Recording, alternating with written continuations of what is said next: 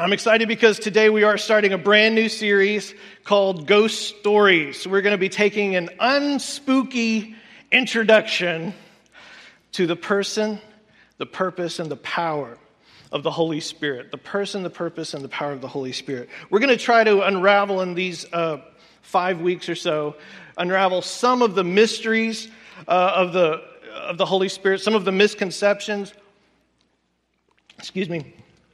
of the Holy Spirit. Now, when I say some, I mean some, because what we're talking about here is the Holy Spirit.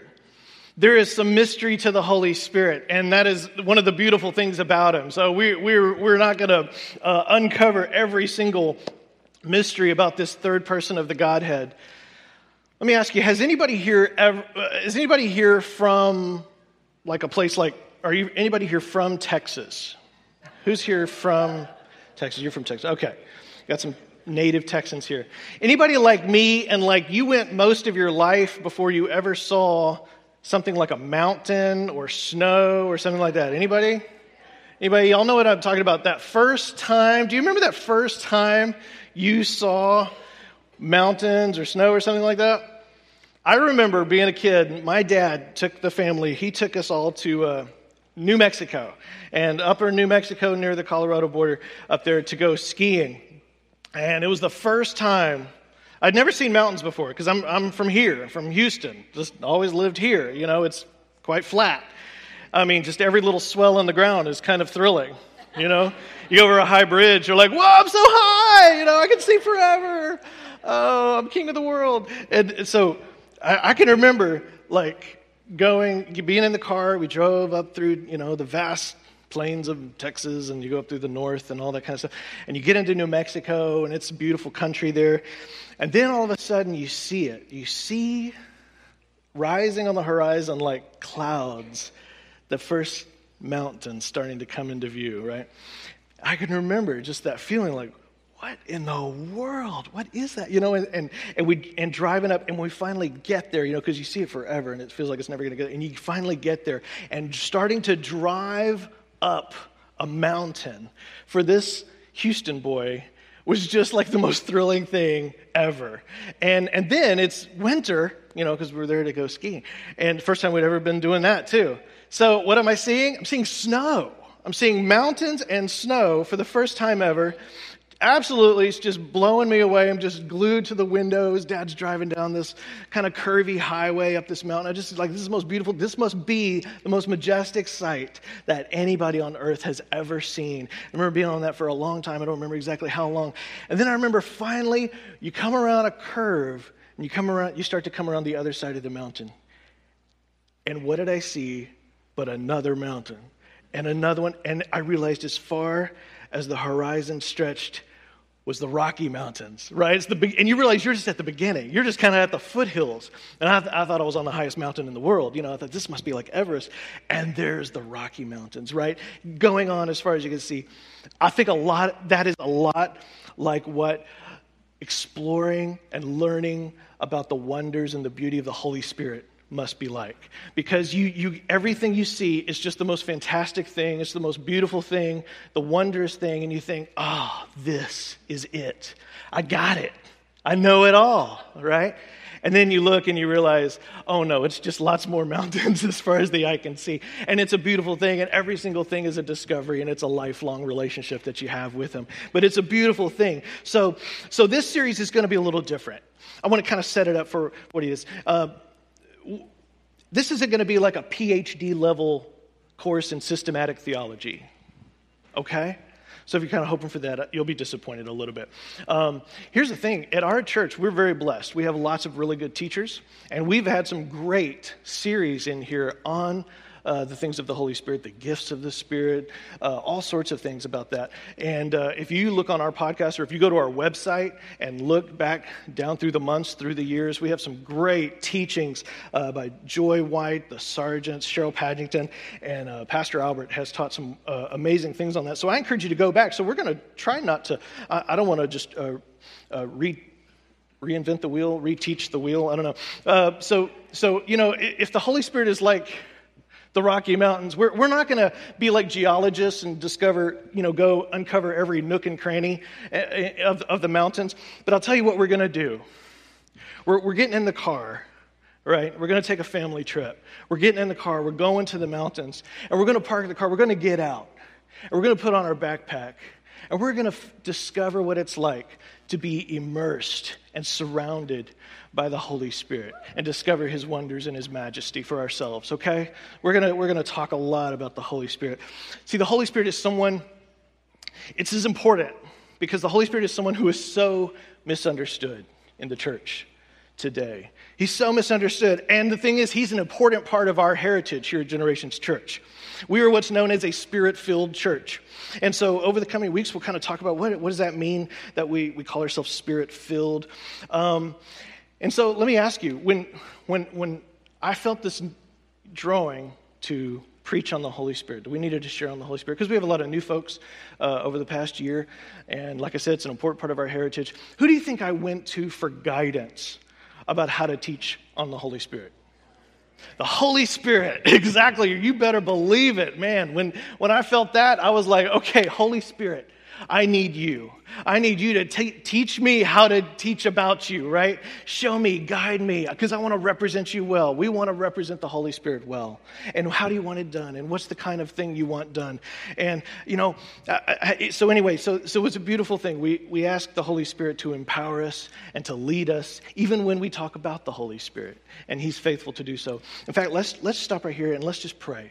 Because we want to pray for his guidance and we have his presence, but we want his guidance and him to be in our hearts. Father God, we thank you, Lord, for your goodness. We thank you for sending us your son, Jesus, to die on the cross, and that he rose from the dead, Father God, to save us. And I thank you, Lord God, that after that, when he left us a comforter, Lord God. He left us, and he said it's even better that he leave this new person, and that is the Holy Spirit. So, Holy Spirit, we welcome you into this place, Father. We thank you that you are here. We thank you for ministering to us, to open our hearts, Lord God. Whatever preconceptions we have, we just ask you, Lord, to help us set those aside and to hear straight from you. Not even my words, Lord God. We want to hear your words. We thank you for that. We thank you for your presence, for your power. We thank you for your sweetness. In Jesus' name we pray. Amen. Amen. Amen. Amen. Okay. So, like I said, not systematic theology here. So my greatest goal in this series is not for you to walk away from this having memorized like every single little aspect of doctrine as it relates to pneumatology, which is what churchy people call the study of the Holy Spirit, pneumatology. So that's not really what it's about. You know what I want more than anything on earth? Is for you to have a relationship with the Holy Spirit. I want you to have a relationship with the Holy Spirit. I don't understand everything about the Holy Spirit, but I have a relationship with him, right? I don't understand everything about my wife, but I have a great relationship with her. And it's like more awesome every day, and I discover more of what I don't know about her every day. And she's just a wonderful mystery to me, but it's a wonderful thing. I don't have to know everything about her to have a relationship with her. It's the same way with the Holy Spirit. We don't have to know everything about him because you can't. He's God. He's the Spirit of God, right? So, but we want a relationship. Now, along the way of this series also, we will talk about some of the distinctives of our church. What makes our church, what makes Generations? How is it that we interact and flow with the Holy Spirit? Some of the things you might have witnessed on Sunday mornings, some of the gifts of the Spirit, we'll experience that and how he empowers our lives and all that good stuff. Okay. Okay, how many of you, maybe this is probably mostly my fellow Gen Xers out there, if you were a kid in the 70s and 80s, how many of you remember spending some of your Saturday mornings with a little cartoon character named Casper? Anybody remember Casper? Casper the friendly ghost. Yes, Casper the friendly ghost. I'm trying to think back. I don't think I was really allowed to watch Casper because he was a ghost, but I think I did over at some friend's house or something. Sorry about that, Mom. But what are you going to do with me? So Casper, and everybody knows it was kind of a one-trick pony, this cartoon. Every episode was kind of the same. Casper comes along to a group of kids who are playing or like guys working on the railroad or something. And what does Casper want to do? He wants to play, right? He's like, because he is a friendly ghost, right? He wants to play. And what does everybody do when they see him? It's a ghost, right? They get all scared and they run. And this was every episode. You knew exactly what was going to happen. Casper was going to show up and everybody was going to get scared and run away. Now, the thing is, unfortunately, this is kind of like the picture of the way some of the modern church treats the Holy Ghost.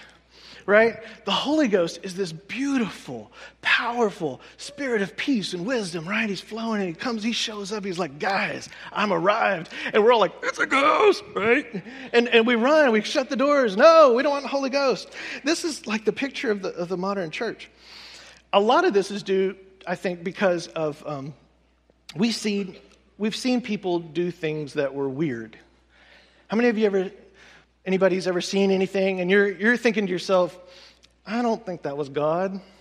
I think that was just weird. Anybody? We can admit it. It's a safe place. It's a safe place. Now, a lot of that is just due to the fact that those were weird people. Okay? We blame the Holy Spirit, and a lot of times it's just the weird people. I heard Robert Morris, he quoted a study done that 1 in 3 people are weird. It turns out. 1 in 3. And you can tell this by looking to your left. Look to your left right now. And then look to your right. If neither of them are weird, then you're the one. So there are weird people. And some of us are just weird. That's not the Holy Spirit's fault.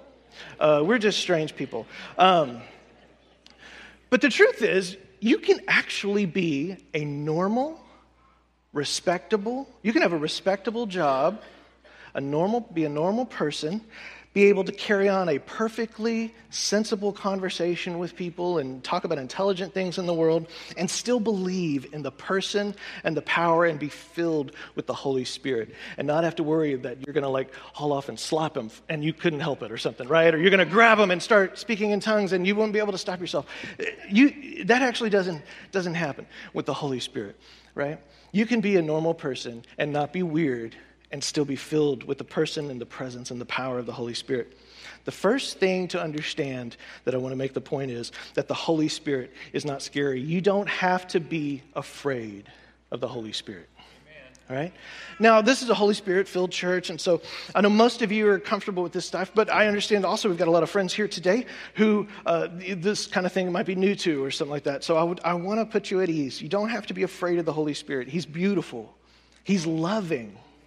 He is powerful, but he's the Spirit of peace. And you know who's afraid of the Holy Spirit? Satan. Satan's afraid of the Holy Spirit. Back in the first century, the church received the Holy Spirit for the first time, and 1,000 people got saved on the first day. Satan's afraid of the Holy Spirit. Right? And those people turned around and healed the sick and cast out devils, right? They raised the dead. They turned the whole known world, the Roman Empire, upside down through the Holy Spirit, the empowering power of the Holy Spirit. And 2,000 years later, guess what? The Holy Spirit is still pouring himself out into the world today. He's filling people with himself every single day in the world today.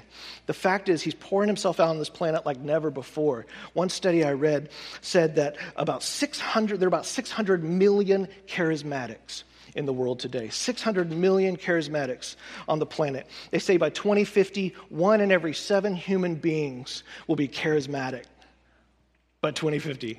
That's pretty cool. That's pretty cool. And you know what else is funny?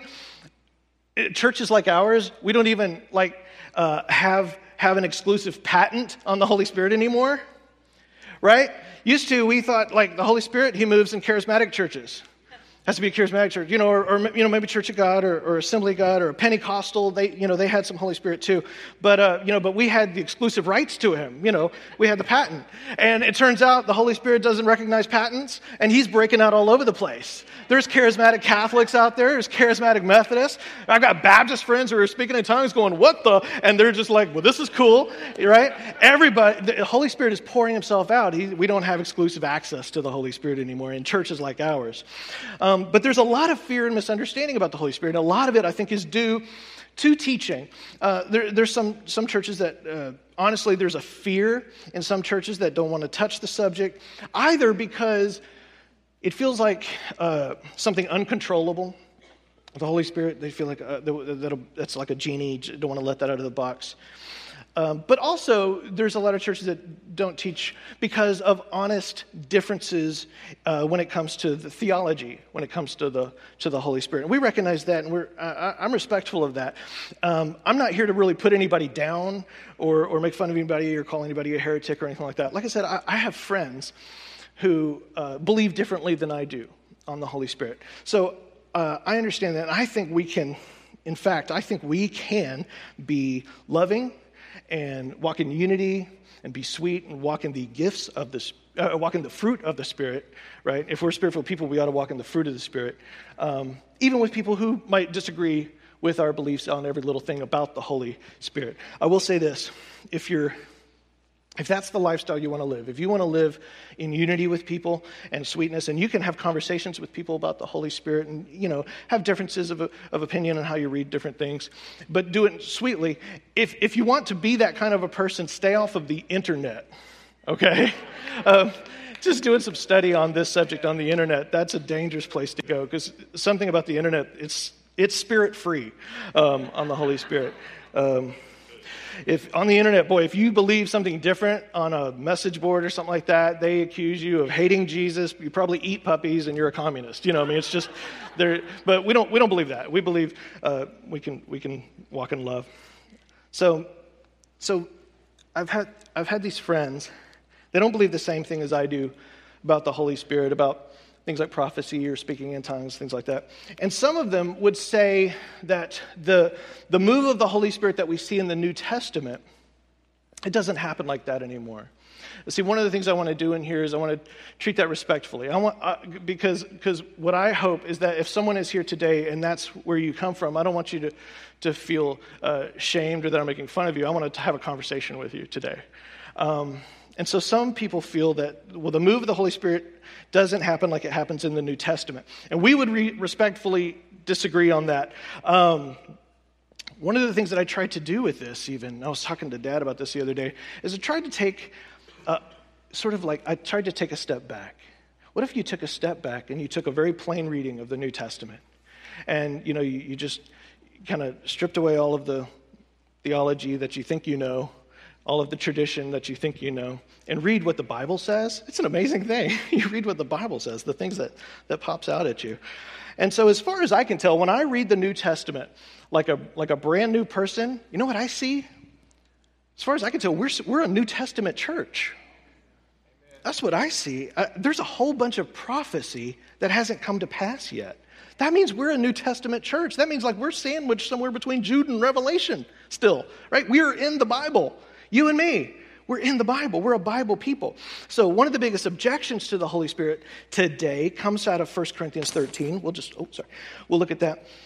In 1 Corinthians 13, Paul's actually talking about the importance of love, the importance of being loving and having love in the life of a believer. He's making a very good point that all the correct doctrine on earth means exactly diddly squat if you are not walking in love. 1 Corinthians 13, let's look at it. He says, if I speak in the tongues of men and of angels, but do not have love, I'm only a resounding gong, a clanging cymbal. If I have the gift of prophecy, and if I can fathom all mysteries and all knowledge. I'll stop right there. Is Paul saying that he speaks all languages, understands all mysteries, and has all knowledge? Who understands all mysteries and has all knowledge? God. That would be someone omniscient, right? So Paul's not saying he has all knowledge and understands all mysteries. He's using hyperbole to make a point here. He says, and if I have a faith that can move mountains but do not have love, I am nothing. This is something worth remembering for us charismatic folks, isn't it? Right? I think it's good for us to have some humility about this. If you are in a conversation with somebody, and I've been guilty of this, so I'm not pointing my finger at you. If you're in a conversation with somebody and you're talking about the Holy Spirit and you start arguing, you start getting into strife over the Holy Spirit, can I just tell you, the Holy Spirit has left that conversation. You're now on your own. You're defending the Holy Ghost like he needs defending, and you're doing it on your own. And so if ever you sense yourself getting in that kind of a thing, if you're like in strife, talking about God, that doesn't match. And so what you need to do is just stop for a second and go, excuse me, Holy Spirit, I apologize, I'm sorry. Please come back and be a part of this. I need the fruit of the Spirit. Help me flow in humility and grace and wisdom and here and love. Amen? So, and he'll do that. He's really good about coming right back. Because the Holy Spirit is the spirit of peace. He's the spirit of unity, right? He's not the spirit of debate. He's the spirit of peace and unity. So anyway, let's keep looking because y'all are loving this point, I can tell. We'll move on. Number 4, verse 4, love is patient, love is kind. It does not envy, it does not boast, it is not proud. So we're not going to be proud, right? We can't be proud about this stuff. Let's skip down to verse 8. Love never fails. Okay, but get this. Where there are prophecies, they will cease. Where there are tongues, the Greek word there means different languages. They will be stilled. Where there is knowledge, it will pass away. Okay. So I would just ask you, do we still have knowledge? We still have knowledge. We're still knowing things right now, right? Are we using our intellect, using our wisdom right now? We're thinking about stuff. We're not vegetables. Are we still walking around using our brains? The Greek word here is gnosis. It literally means to know. It means to know and use doctrine and wisdom, right? To know something. So this tells me that Paul is referring to a hypothetical time that has not come yet. It's a time that has not come yet because we're still using our knowledge. We still speak in different languages. We still speak in tongues. In fact, I can prove he's talking about a future event. In verse 12, Paul finishes the thought. Look what he says in verse 12. For now, we see only a reflection as in a mirror. Then, that's a future yet to come, we shall see face to face. Wow. There will indeed be a day we see face to face. There will be a day when the knowledge of this earth passes away. There's going to be a day prophecies are no longer needed. Diverse tongues are no longer spoken because we're going to see him face to face. We're going to know what he wants us to know with perfect clarity. We're going to be sitting right before him, right? No confusion. One perfect language. Amen? Look at what Jesus promises us in John chapter 14. He says this. This is right before he goes to heaven. He says, I will ask the Father, and he will give you another advocate to help you and be with you forever. And in verse 17, he says, the Spirit of truth, the world cannot accept him because it neither sees him nor knows him, but you know him, for he lives with you and will be in you. And I will not leave you as orphans. I will come to you. Look down at verse 25. He says, all of this I've spoken while still with you, but the advocate, the Holy Spirit, whom the Father will send in my name, will teach you all things. Praise the Lord. Now, do you and I know everything yet? We don't know everything yet, so we still need the Holy Spirit speaking to us. Okay. And I remind you of everything, he'll remind you of everything I've said to you. Peace I leave with you. My peace I give you. I do not give to you as the world gives. Do not let your hearts be troubled and do not be afraid. So the Holy Spirit came to bring peace also. We haven't stumbled across world peace, have we? I turned on the news the other day and it still looked pretty ugly out there. Okay, so we still need peace. We need that spirit of peace today. Jesus promised that he would not leave us as an orphan. Isn't that beautiful? He didn't go back on his promise just because you were born in the wrong century. Right? You're not out of luck because you were born too late. Listen, if anybody ever made you afraid of the Holy Spirit, it was not the fault of the Holy Spirit. It was probably the fault of mostly well-meaning people who turned the greatest story ever told into a ghost story. Right? The Holy Spirit, what does he bring? The Holy Spirit brings peace, not fear. He brings clarity, never confusion. And he brings order, never chaos. So where we see fear and confusion and chaos, that's not of the Holy Spirit. And that's where we need him. We need not less, we need more of the Holy Spirit. If there's confusion, fear, we need more of the Holy Spirit. We need to be filled with him. So this series, we're going to take some of these ghost stories you might have been frightened by. These urban legends that freak people out. And we're going to try to separate fact from fiction. Now, let me speak to another kind of person here today. If you're here today and you're hearing all this about the Holy Spirit and him flowing and going, and you're kind of like, yes, feels a little touchy-feely, right? It's okay. I understand you. I really do. Let me just say I get that. That was me, okay? I totally get that. I'm not naturally into like flash and sensationalism. Just my personality type. I kind of distrust emotionalism, you know. That's why God gave me such a wonderful person like my wife. She's cool with all of that, right? I mean, like people getting emotional, she's like, oh, let me get in on it, right? She's beautiful. You know, we go to somebody's house. She nudges me when it's time to hug people, you know, and I do it right. She tells me that was good, you know. She's super sweet and, you know, just like, oh yeah, and the Holy Spirit. And, you know, I'm kind of like, okay. But, so it's okay. If you're like, I don't know about, you know, it feels a little wishy-washy, a little emotional, that's okay. Because this is not about sensationalism, right? This is not about sensationalism. This is not about, well, you know, we need more flash in our life. This is not about that, okay? We're going to be really unscary here. And some people might be really cool with all that, but you won't get that with me.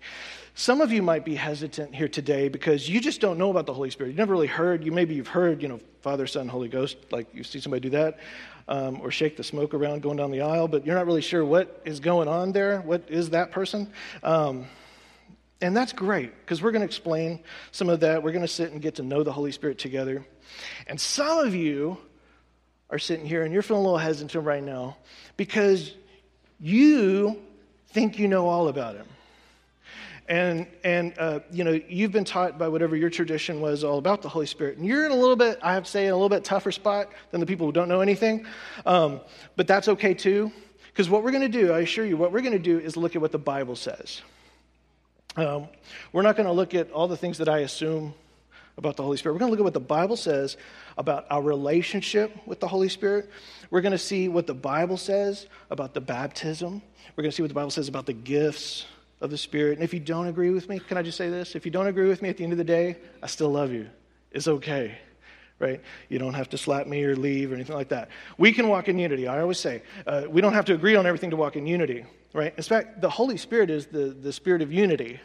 He's the one that enables us to walk in unity when we don't agree, right? Because that's the fruit of the Spirit. Because then we can be humble and be like, oh, okay, that's interesting, you know, and still walk in love because we have Jesus as our core. We have the love of Christ between us. And so we don't have to agree on every little thing. So that's okay. But I'm going to try to convince you because I'm right. No, I'm kidding. But I am. Now some of you today, it'll be your first glimpse of someone you've never been formally introduced to, and I think that's a beautiful thing. So my prayer is that you're going to just fall to grow in love with him, grow to fall in love with him. That's what I said. Couple of promises I'll make to you. I know we're taking a long time, kind of in an intro to the intro here. Here's a couple of promises I'll make to you and to anybody, your friends or family that you bring to this. Number one, we will be respectful towards others who have different beliefs. I'm going to be respectful. There's a lot of smart people who believe differently than I do. I found that out, right? There's a lot of smart people out there with like PhDs and pastors and people smarter than me who believe differently. And, you know, I realize the Holy Spirit is mysterious. He's bigger than my brain can stuff into a box. And so, you know, what I say, I'm going to say out of humility and passion, but not out of an assumption of omniscience or anything like that. The second thing that I guarantee you is we're not going to lay aside our brain. Here's what I mean. I personally think this is one of the big mistakes some Christians make. They think in order to have a relationship with the Holy Spirit, you have to lose your mind. Right? I don't believe that. So, no, it may be true, but I don't believe that. I don't believe you have to lose your mind. I can't find that in Scripture. I don't see anybody who lost their mind when the Holy Spirit came. I find them getting more empowered in the Holy Spirit. I find them getting bolder, right? Becoming like more the person God created them to be, you know? I don't see anybody like going, going crazy and they can't like control themselves and they're just like, nobody acting like a fool. I can't see that the God of precision, the God of the universe who created all these amazing, these incredible spiritual laws that we see in Scripture. That God, I can't see that God being the God who says this only works if you surrender to pure emotionalism or something like that. I don't see that is how God works. So, at the same time, number 3, we will not put God in a box. So at the same time, we are also going to accept that there are some things in our spiritual lives that cannot be explained logically and systematically. Okay? And that's just the hard truth I had to come across years ago. All right, I want to understand it all. I want to be able to spell it all and create a graph and colored chart and boy, the Holy Spirit won't stay inside the borders of my charts and graphs. He just won't. As much as I want it, just stay in there. He won't. So we have to accept that. We have to understand that God is God and we are not. Is everybody okay with that? Can we let God be God? And so what doesn't make sense to us in the beginning, it might just be because it's beyond our limited information. Limited information. So something might seem odd to you. But I invite you to let God be God. And realize there might be some supernatural logic and order that we've never considered before if we just kind of open our heart.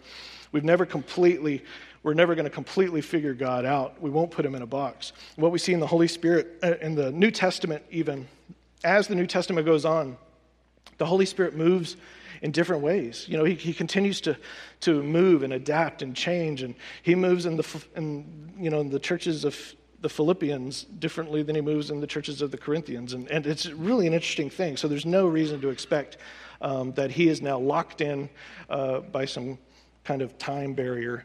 He can't change anymore. He can't do new things. So we're not going to put God in a box. The Holy Spirit, he bobs and weaves, right? I mean, isn't that kind of the picture you have? He speaks in mysteries. I mean, and here's what's interesting. Theologians have pointed out for thousands of years how the Holy Spirit operates in a lot of ways that we might even think of as the feminine aspects of God. Now, don't freak out. Hear me out here. Whenever the Hebrew writers talk about the Spirit of God or the Holy Spirit, when they talk about him, they're writing in Hebrew, right?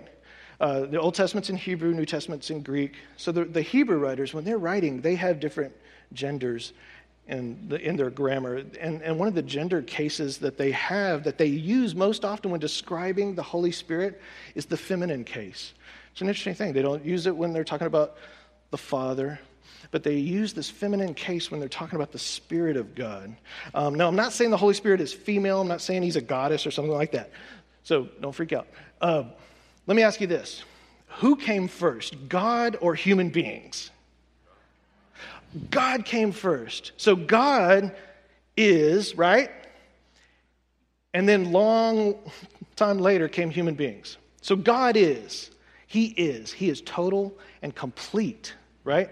Long before there's any human being, long before there's such a thing as a male and a female. So God, he comes first. Everybody in this room came out of the imagination of God, who is total and complete. Genesis 1:27, this is back in the creation. God creates human beings, it says, in his own image. It says, in his image, he created them, male and female. Right? So ladies, this is very empowering. Religion wants to kind of keep you down, but God created us male and female. Females are created in the image of God as well as males. So what that means is that there are attributes that we humans would ascribe as being more feminine that were in God long before any of us were on the earth. There were these attributes. And we see these scriptures of the way he takes care of his people, like a hen takes care of her eggs. I mean, there's these things. Long before there was such a thing as male and female. In fact, remember the angels, the scriptures tell us that they were created long before us, and they have no gender that we would recognize. And so this is why scholars and biblical writers have long for thousands of years noticed that there are ways that God operates that are distinctly male, kind of in their personality and form and function, and there are ways that he moves that are more female in feel and character. So I was sitting there thinking, I wonder if this is why the Holy Spirit so often makes dudes uncomfortable, right? Have you ever noticed that? Like I said, it's like the differences between me and my wife. If you just took a sample of people, more often dudes are more uncomfortable than the ladies. Women are sometimes more at home, I think, with the personality. The Holy Spirit, when you look at the things he does, he's not like a type A linebacker, personality warrior kind of guy. He's not your frat brother, right? That's not the Holy Spirit. He's like wind. Look at the way Scripture describes him. He's like wind. He's like water. He's like fire, right? He's like a dove, right? He's beauty and humility at the same time. What? He's extravagant grace, and yet he directs all the attention from himself back to Jesus. Does that sound more masculine or feminine to you? Right? It's beautiful. The Holy Spirit's called the Comforter. When you were a kid and you scraped your knee, did you run to your mom or your dad? I know who my kids run to. Not Mr. Robot. Why is wisdom in the Proverbs 8 different times described as a she, and the Holy Spirit is called the Spirit of wisdom? So, all of this is to say, in order to demystify and de-scarify the Holy Spirit, we also have to acknowledge that we can't fully get rid of mystery, and we got to be okay with that. We got to be okay with some mystery.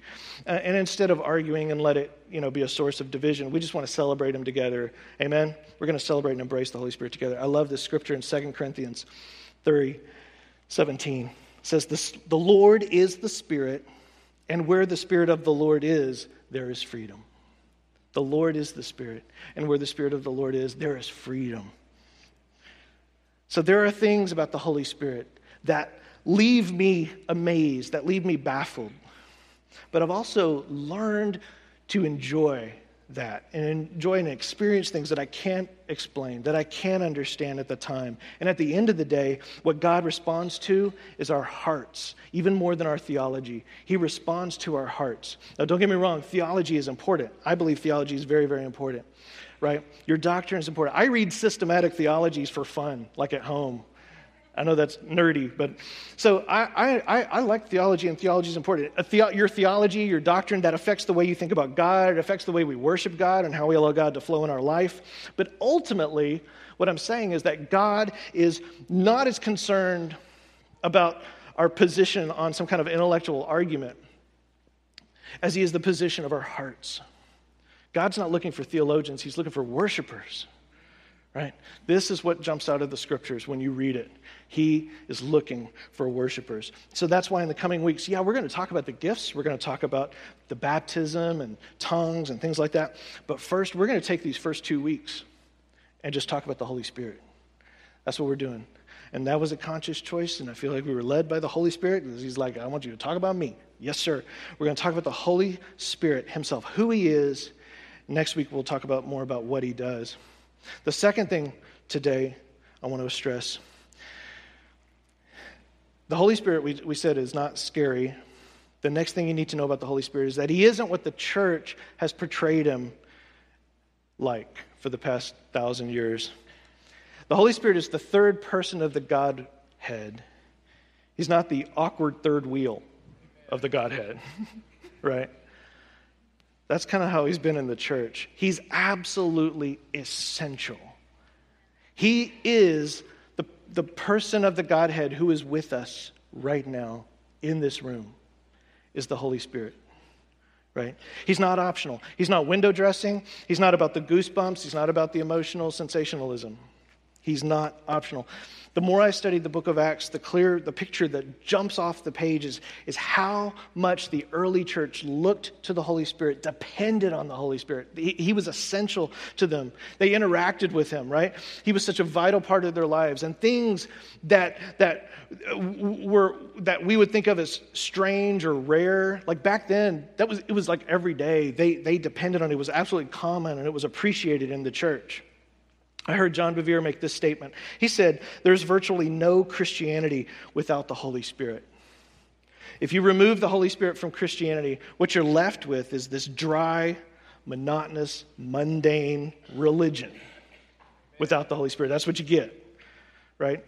And the church today without the Holy Spirit quickly morphs into this social club or this very irrelevant religious antiquity, which is unfortunately what we see in some places, right? And so this is the heart behind this series. We the church, we ignore the Holy Spirit to our detriment, and it's at our loss if we do that. There are dimensions of love and joy and power that we'll never experience without the Holy Spirit because they're only possible with His help. It's what He does, right? And so a lot of the church today is dry and lifeless because it has shut the doors on the Holy Spirit. Billy Graham, he had this to say. I thought this was interesting about the church. He said, if you removed the Holy Spirit from the early church, 95% of its activities would cease to exist. But if you remove the Holy Spirit away from the modern church, 95% of its activities would continue as if nothing happened. That was one of his grumpier moments. But he was being honest. He was being honest. Praise God, that's not going to be us. It's not going to be Generations Church. Amen? Amen. We want this church to be a church that honors the Father, honors the Son, honors the Holy Spirit. And so, we're not just here to mention Him when we baptize you in water, when we dedicate your children, Father, Son, Holy Ghost. We're not. It's not what it's about. What we're after is a relationship. We want a relationship with the Holy Spirit, just like we want a relationship with the Father and the Son. We want a relationship with Him. And so a series like this is more than just another group of sermons to fill some time. It's a public declaration that here the Holy Spirit is honored. We are laying down the welcome mat, right, for the Holy Spirit. He is honored. He is welcome in this place. Amen. He's beautiful. He's mysterious. He's powerful. He's enigmatic, the Holy Spirit. In a few weeks, we're going to look at the gifts of the Spirit. That's in, that'll be about 3 or 4 weeks from now. We'll talk about the gifts of the Spirit. But I think it's important today not to lose sight of the fact that most importantly, the Holy Spirit is the gift. He is the gift. The idea that the Holy Spirit not only brings us gifts, but He is the gift. It's mentioned about half a dozen times in the New Testament. In Acts 2:38, it says, then Peter said unto them, repent, be baptized in the name of the Jesus Christ for the remission of your sins, and you shall receive the gift of the Holy Ghost. Notice here he's not saying the gifts from the Spirit, right? The Greek word here, it equates gift with the Holy Ghost. It's the gift that is the Holy Ghost. So, we've seen He's not scary. We don't have to be afraid of Him. We've seen He's essential. And the third thing you need to know about the Holy Spirit today is that He is a person. The Holy Spirit is a person. He's not smoke. He's not the Force from Star Wars. He's a person. Now, He's represented by a whole lot of different metaphors and images, like we talked about before. The Bible compares Him to wind, to water, to fire, to the dove, an earthquake. But He is a person. And the mistake a lot of people make, when you mention the Holy Spirit, they immediately go to the manifestations of the Holy Spirit instead of understanding Him as a person of the Godhead. Here's the problem. Here's the danger. If you don't see Him as a person, you'll never have a personal relationship with Him. You've got to see Him as a person, right? If He's not a person, why would you ever talk to Him? Why would you ever listen to Him? You don't have a personal relationship with the Force, right? Nobody in Star Wars ever said, hey, I'm going to go hang out and talk to the Force for a while. Catch y'all later, right? You talk and you can commune with the Holy Spirit. I think one of our problems is we can visualize Jesus, right? Everybody think about Jesus. You can think about Him, right? You know what He's wearing. Has He got the white robe with the blue sash, right? Flowy hair. It's probably not what He looked like, but yeah, we can visualize Jesus. We can even visualize the Father, even though all of our visualizations are wrong. We can visualize Him, hello, He's on that's a throne. That could have looked weird, I guess. I don't know. You can visualize, but the Holy Spirit, He doesn't have a body. So He's like fog. right?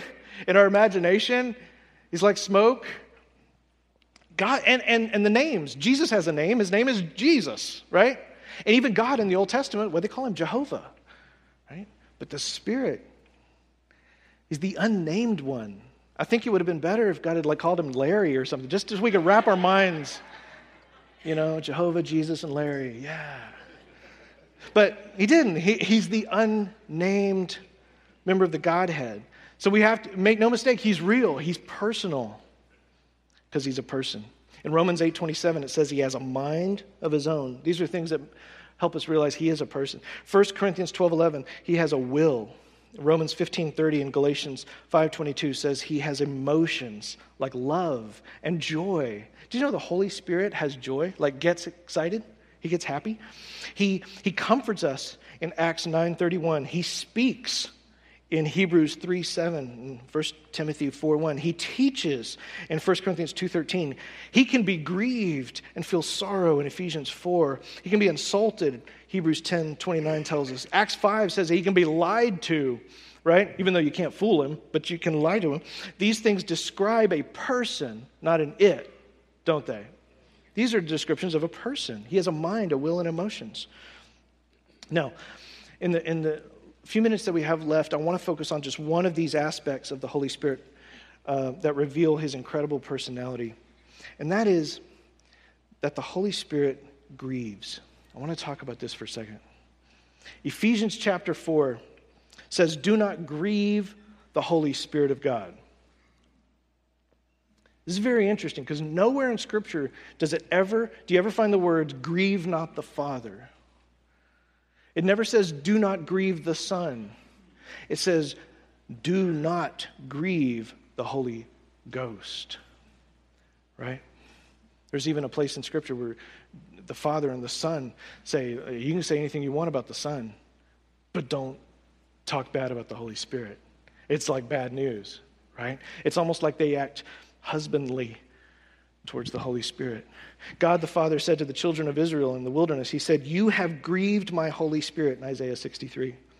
Notice he didn't say, "You've grieved me." He says, "You've grieved my Holy Spirit." Now the Greek word for grieve, it means a deep sorrow, a pain, a deep sorrow. It's like a stress. It comes from the word lupe, which means pain. And it's a pain that can only be experienced by two people who deeply love each other. It's that kind of pain. So the Holy Spirit has feelings.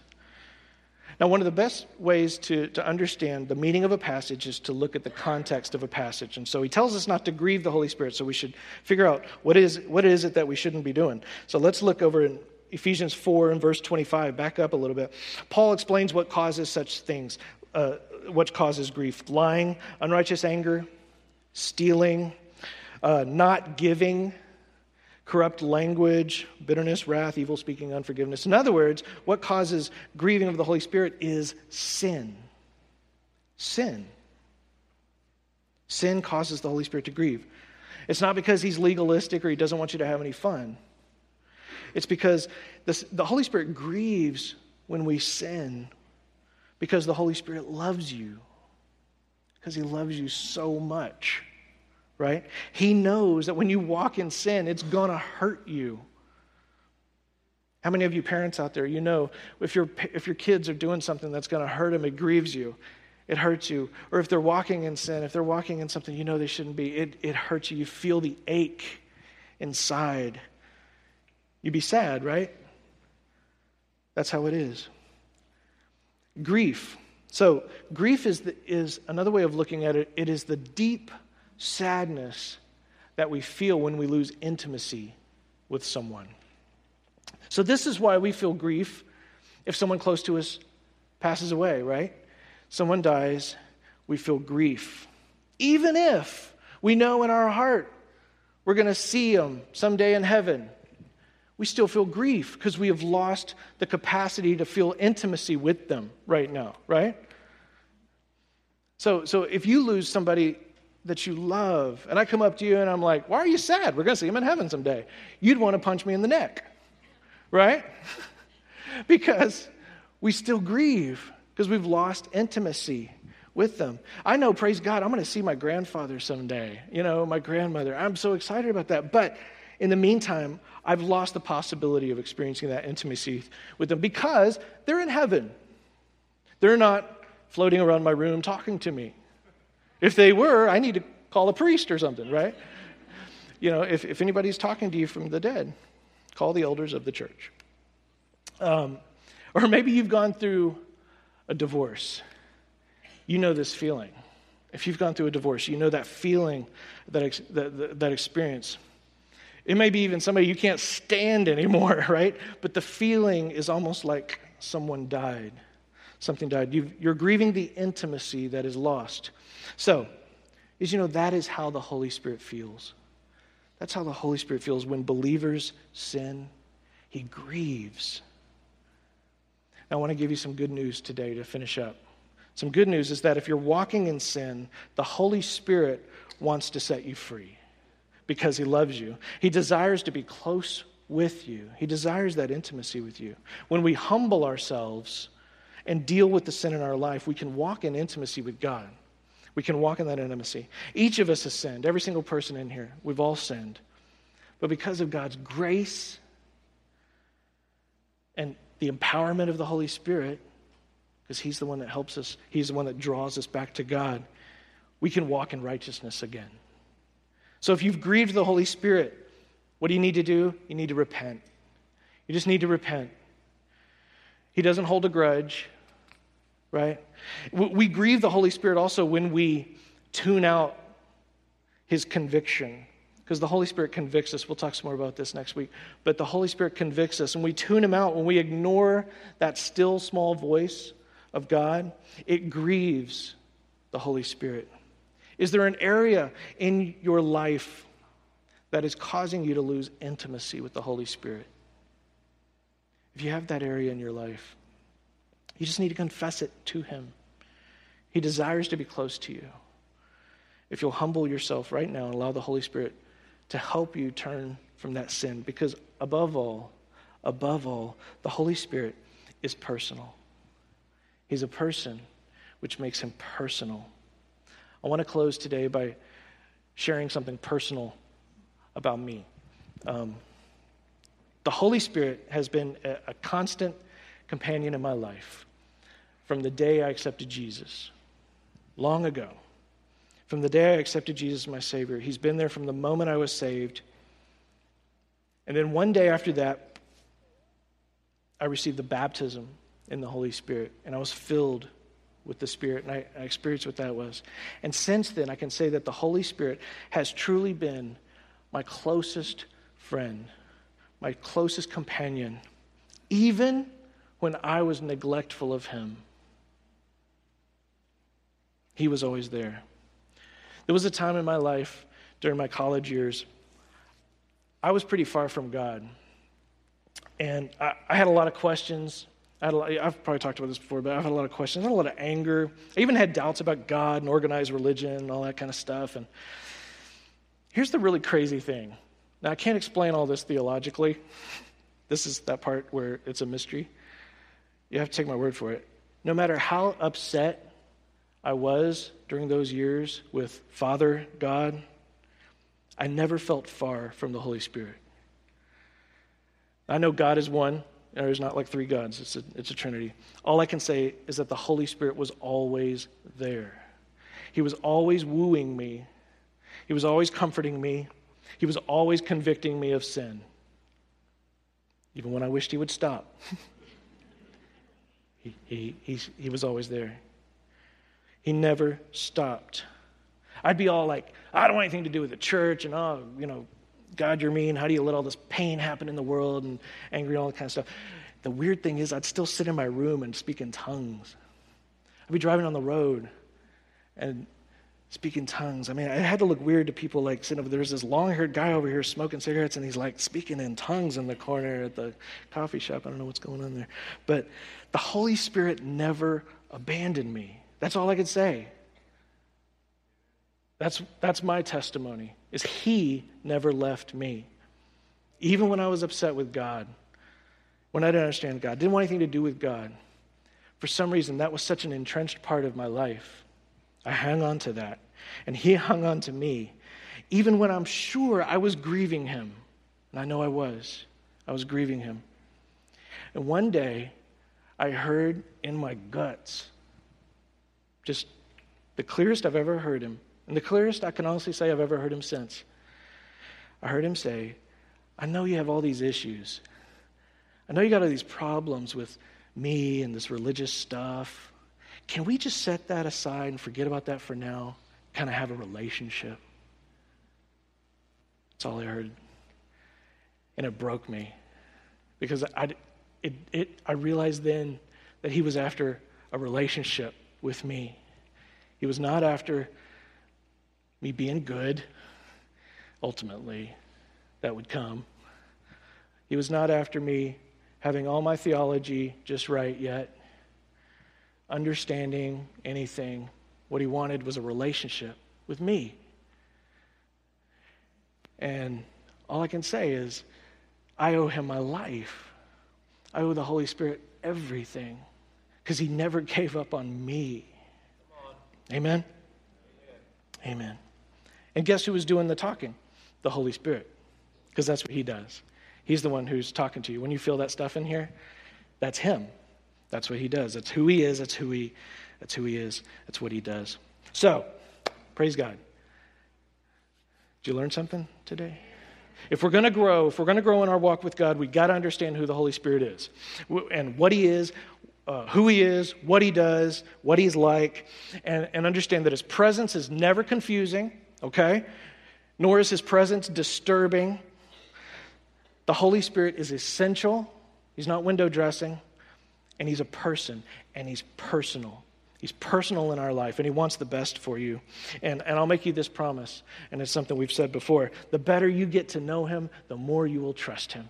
And that is what I've experienced in my life. The better I get to know him, the more I will trust him. The more I will trust him with my questions, the answers he gives, right? The more I will trust him in his leading when he says to step out there and do something uncomfortable, the more I'll trust him, because I'm getting to know him. I'm still getting to know him, right? He's a beautiful mystery. But the better you get to know him, the more you'll trust him. Amen. Hallelujah.